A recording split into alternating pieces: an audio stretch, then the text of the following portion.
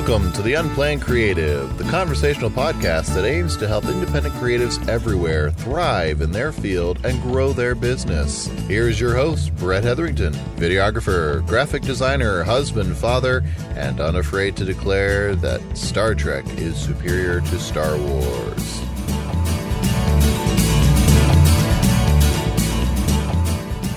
Welcome back to the Unplanned Creative Podcast. I am your host, Brett Hetherington, and today probably going to take a little less time than normal and talk about a topic that is very near and dear to me that I have an interesting relationship with this topic since back in my days as a youth pastor.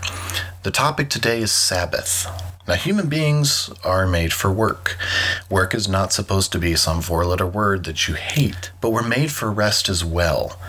And it is impossible to run nonstop without needing a break now and then. So today, I want to speak to all of my freelancers and entrepreneurs that listen. You need to stop periodically and engage in Sabbath. You're going to hear that hustle is important in entrepreneurship and freelancing, and that is true. If you don't keep moving, you die. You have to keep finding that next lead, that next client. That is very true. But Sabbath is also an important part of the health within the hustle. Now, Sabbath is a cessation of work-related activity for the purpose of rest and revitalization. Now, I'm going to put my preacher hat on here, so be warned. But even if you're not a Christian, there is value in what I'm about to share that you can glean from and institute in your own work life. I'll give you a little history of Sabbath. From the Judeo-Christian perspective, God created the earth in 6 days. I won't get into the whole day, age, theory debate here. Just bear with me. He took 1 day off for rest after the 6 days of creation. He called all of humanity to work for 6 days and to rest on the seventh. That rest was to focus on not working and on fellowshipping with the Creator who gave humanity life. Humans were also, at one point, they're given the decree, take every seventh year off and allow the land itself to rest. So here you see not just humans needing rest, but the earth itself. But we didn't, and we don't. Too often we ignore our biological need for rest and Sabbath. Your Sabbath, which traditionally is Sunday, Saturday if you're Jewish, doesn't have to be on Sunday.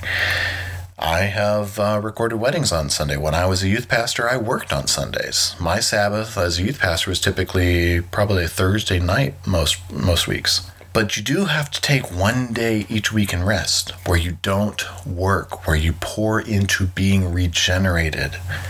Now, yes, the work will be there for you when you're done. But if you can't find a full day, I want you to start with an hour.